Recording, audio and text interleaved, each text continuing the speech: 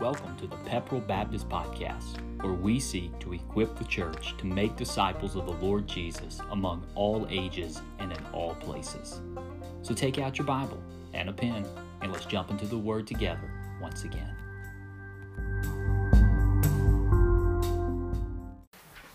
So if you got a copy of the Bible tonight, I hope that you do. Turn with me to Hebrews chapter 3. Hebrews chapter 3. We'll be looking at verses 1 through 6 tonight, talking about a better builder.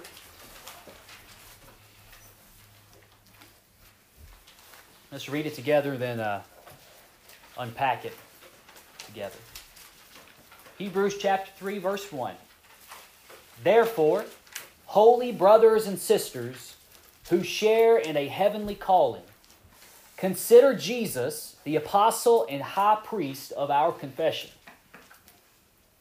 He was faithful to the one who appointed him, just as Moses was in all God's household. For Jesus is considered worthy of more glory than Moses, just as the builder has more honor than the house. Now every house is built by someone, but the one who built everything is God. Moses was faithful as a servant in all God's household, as a testimony to what would be said in the future. But Christ was faithful as a son over his household. And we are that household if we hold on to our confidence and the hope in which we boast. As I read this passage, I realized, or at least it occurred to me, how important it is from time to time to remind ourselves of the context of Hebrews, of why Hebrews was written. Because we may read this at first and think, well, it has something to do with Moses and something to do with Jesus, and how is that applicable to me? So I realize that it may sound like a strange passage at first, but I assure you it is very much applicable to our lives today. But I wanted to start tonight, as you see on your notes, by just explaining the purpose of this passage in general. It's been a few weeks since we mentioned the context, and I just think it's always very helpful to remind ourselves at periodic times of that. And so, why is the preacher of Hebrews, just a general question, why is he comparing Moses and Jesus? Why does he find it necessary to make this comparison? Well, I've got it here, but just to remind you that the purpose of Hebrews was to demonstrate to a Jewish congregation that Jesus is superior. It was to remind this congregation of Jewish believers, Jewish Christians, that even in the midst of their persecution, they should not turn back to Judaism. They shouldn't abandon ship. They should stay true to their commitment to Christ and to His church. They should stay true in their newfound faith. They shouldn't turn away from this, because Jesus is superior in all aspects, in everything that He provides for us as His people. Jesus is better infinitely through and through. And what better persuasion, if you're writing to a group of Jewish Christians, what better way to persuade them than to show that Jesus is greater than Moses? Because remember who Moses was, is specifically to a Jewish congregation. Very revered, very honored. In some ways, he was the building block of the Old Testament religion.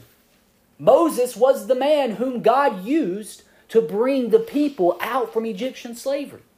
Moses was the man God used to communicate the covenant to His people. Moses was the man whom God brought up to the top of Mount Sinai and made Himself known in a glorious way through fire and thunder, gave him the 10 Commandments, gave him the Levitical law, gave him the Torah, the law itself, everything which instructed, guided, and led the Old Testament people. Everything they knew really was communicated to them predominantly through Moses. And just so you know, everything that the later prophets said, there's a lot of connections between the later half of the Old Testament and what Moses says in the beginning. Moses was an instrumental character for the Jewish people. And so for the author to make the point that Jesus in the faith, the salvation He provides, is infinitely better than anything you've ever experienced under the Old Covenant, what better way to do that than to say the building block, the cornerstone of our faith is infinitely superior to anything Moses communicated or anything that Moses said or anything Moses did or anything that was done through Moses. And so, he's communicating this to persuade them to stay true to their commitment to Jesus and true to the church, even in the midst of great persecution, even in the midst of hostility, even in the midst of great temptation to turn away. And so he's comparing in this passage Moses and Jesus. Well, what specifically is being compared between Moses and Jesus? If he's making this comparison, what's being compared about them? And I want to say, I mentioned this the first week we were studying Hebrews. In all this talk about Jesus being better, we do need to remember that the author never makes the argument that the Old Testament was bad, per se. And so in showing that Jesus is superior, we don't need to make the mistake of thinking that he begins to trash talk Moses, because he doesn't. He doesn't say anything bad about Moses. It's just the fact that Jesus is better than Moses. And I always want to remind us of that as we go through this. So what specifically is being compared between Moses and Jesus? We look at this passage, we really get the sense that it's the roles that they possess in God's house, the roles that they possess amongst God's people, which I think is probably expressed by this statement when he calls Jesus the apostle and high priest of our confession. Now, we've already seen Jesus be referred to as the high priest, the great high priest, earlier in the book of Hebrews, and we'll see it many more times before we finish this book. But I learned something today. Did you realize this is the only place in the New Testament where Jesus is identified as the apostle of our confession? You don't find it anywhere else in the New Testament. It's a very unique thing with the author here of Hebrews to say. And it really forces you to get back to the understanding of what an apostle is. Of course, we know about the 12 apostles. But generally, what is an apostle? Well, the Greek word is apostolon or apostello. It simply means sent one who is sent. We might also say a messenger. There's also a lot of comparisons between the old Hebrew word for angel as well, which was also a messenger. An apostle is this idea of someone who has been sent, someone who's been authorized to speak a message on behalf of someone else. We might very well think of an ambassador for a king. And when he says that Jesus is the apostle of our confession, what he's saying is that Jesus is the primary messenger. He's the central messenger. He's the communicator. He reveals all that there is to be known about this new relationship with God that he provides for us. And we've already said that Moses was that for the Old Testament people, right?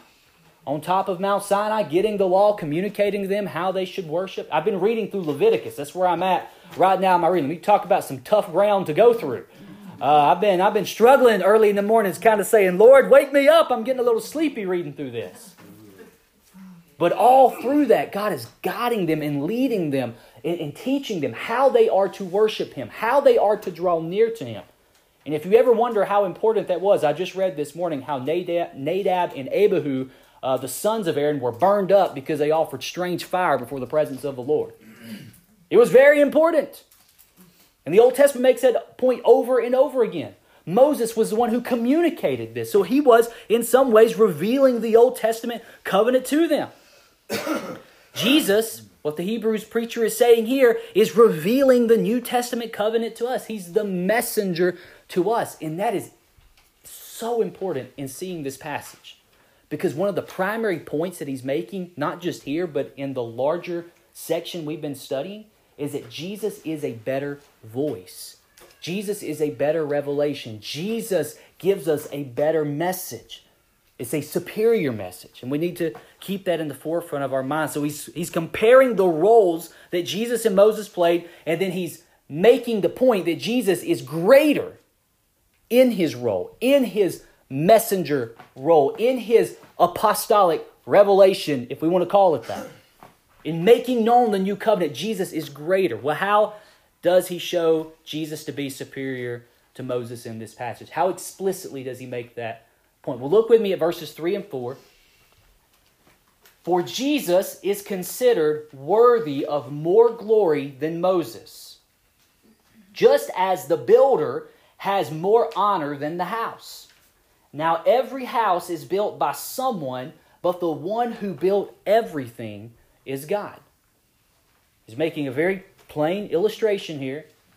Jesus is greater than Moses in the same way that the builder of a house is greater than the house itself. And sometimes we lose perspective of that, right? We see a great building, you see a great structure, you see a great home, a great castle or whatever. And you think, wow, this is a beautiful thing. But behind every great castle was an even greater mind, was an even greater architect, was someone that understood the fine measurements, the dimensions. I mean, I can't hang a picture frame on a wall, but there's some brilliant people out there. Just as a builder has more honor than the house does itself, Jesus has more honor than Moses. Well, what's he getting at? Because then he says in verse 4, and the builder of all things is God. So what's the point that he's making? How is it that Jesus is superior to Moses? We know this, but what point is he making here? Is it not that he's pointing to Jesus' divine nature? Is it not that he's pointing back, as he's already said in Hebrews 1:2? We remember this, in these last days, he has spoken to us by his Son. God has appointed him heir of all things and made the universe through him. Is there not this echo back to Jesus is the creator? Jesus is the Son of God through whom creation was made?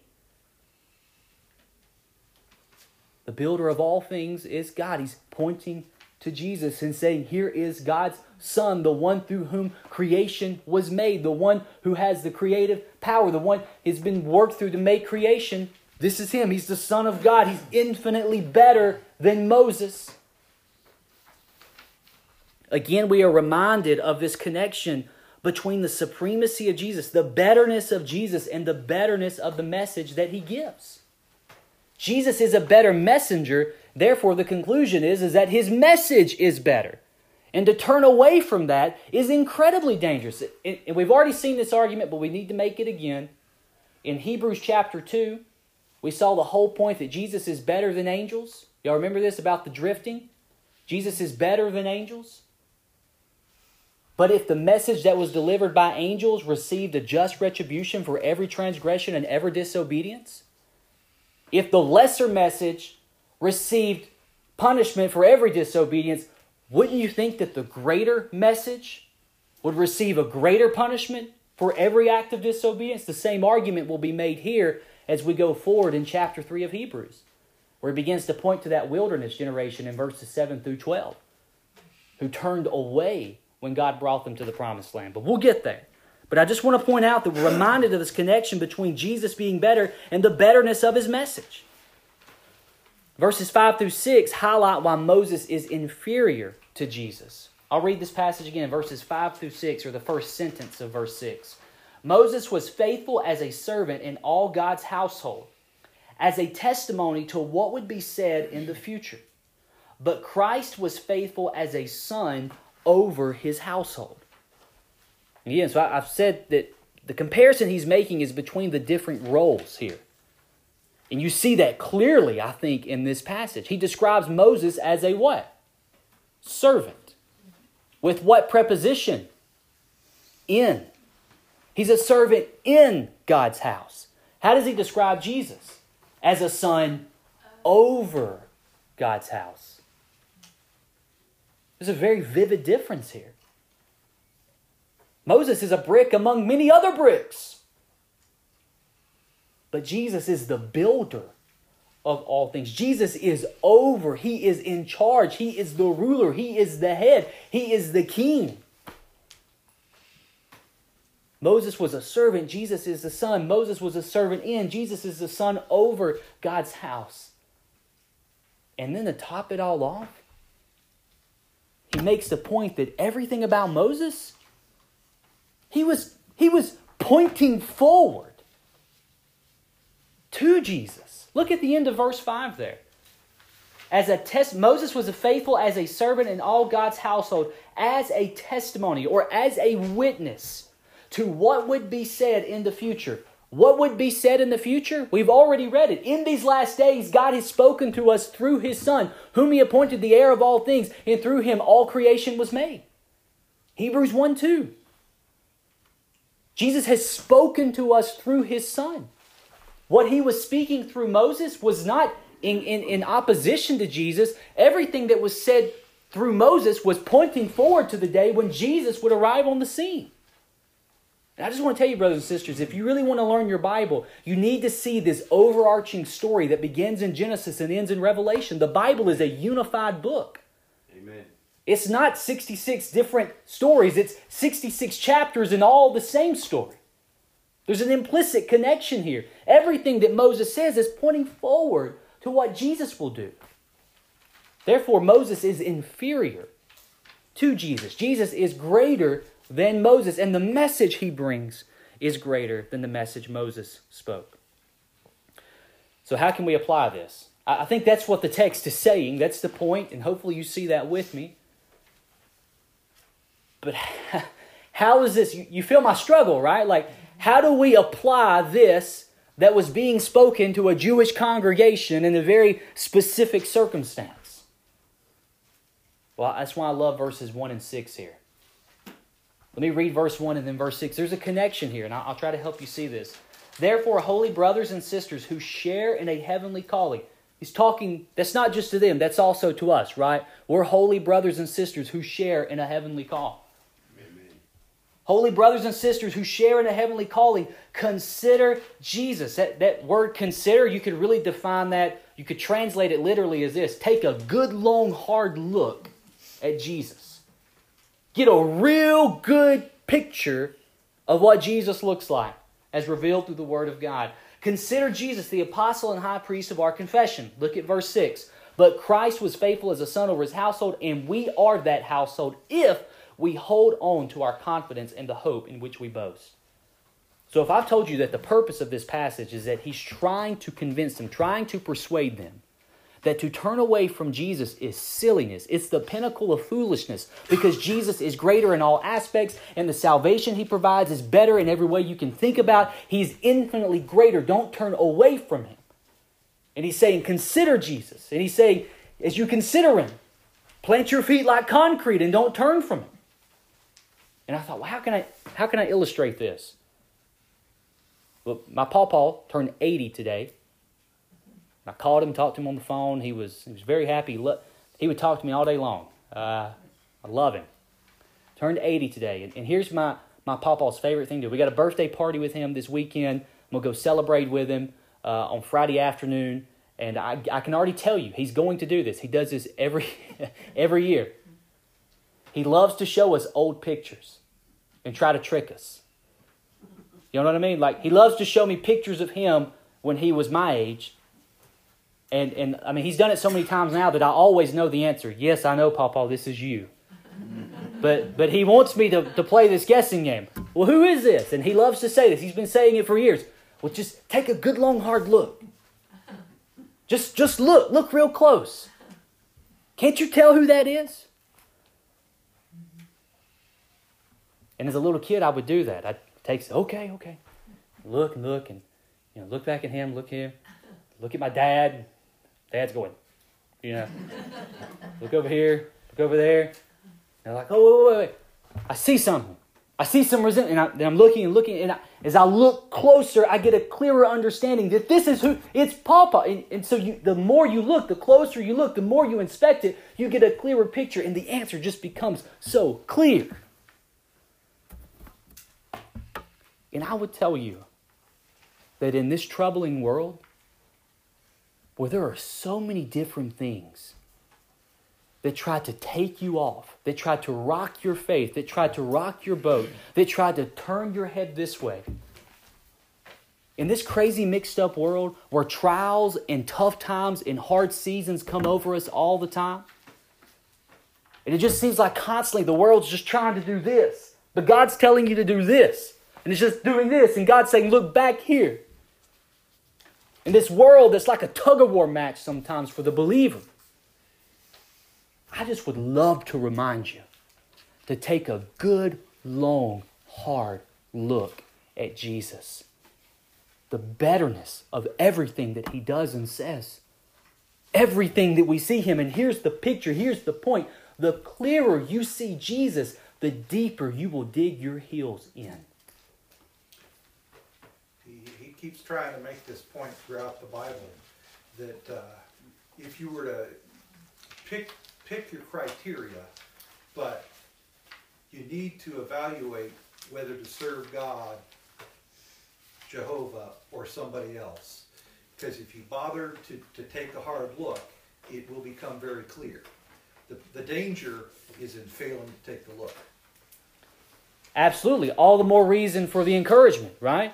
All the more reason for these repeated exhortations time and time again. You got too many people out there not bothering to look. Absolutely. We have to look, consider, take a good long hard look at Jesus. And the clearer you see Him, the deeper your heels dig in. No matter what storm, no matter what trial, no matter what temptation, no matter what trouble, doesn't matter. Because when you see Jesus is better, everything else suddenly seems inferior. Let me pray for us, and Brother Scott's going to lead us in a wonderful hymn, Face to Face, very fitting for this evening. Father, thank you for our time here this evening. Lord, I pray we would hear this call, this exhortation to see you clearly, to keep our heads straight in this windy world that tries to push us to and fro. Lord, as I sat outside and watched the trees this afternoon blowing back and forth, I couldn't help but think of this passage and how that's like our hearts in this world. It's just blowing us. The wind is just blowing us and we're just going to and fro, waving back and forth. Lord, make us sturdy. Give us a clear picture of you. Keep our hearts sincerely focused on you. Help us to see you more clearly so we will dig our heels in, trusting you to bring us to whatever adversity comes before us. Lord, as we sing this hymn, remind us of the great truth that one day we will see you face to face. And every mystery will make perfect sense. Every heartache will find a wonderful resolution of peace.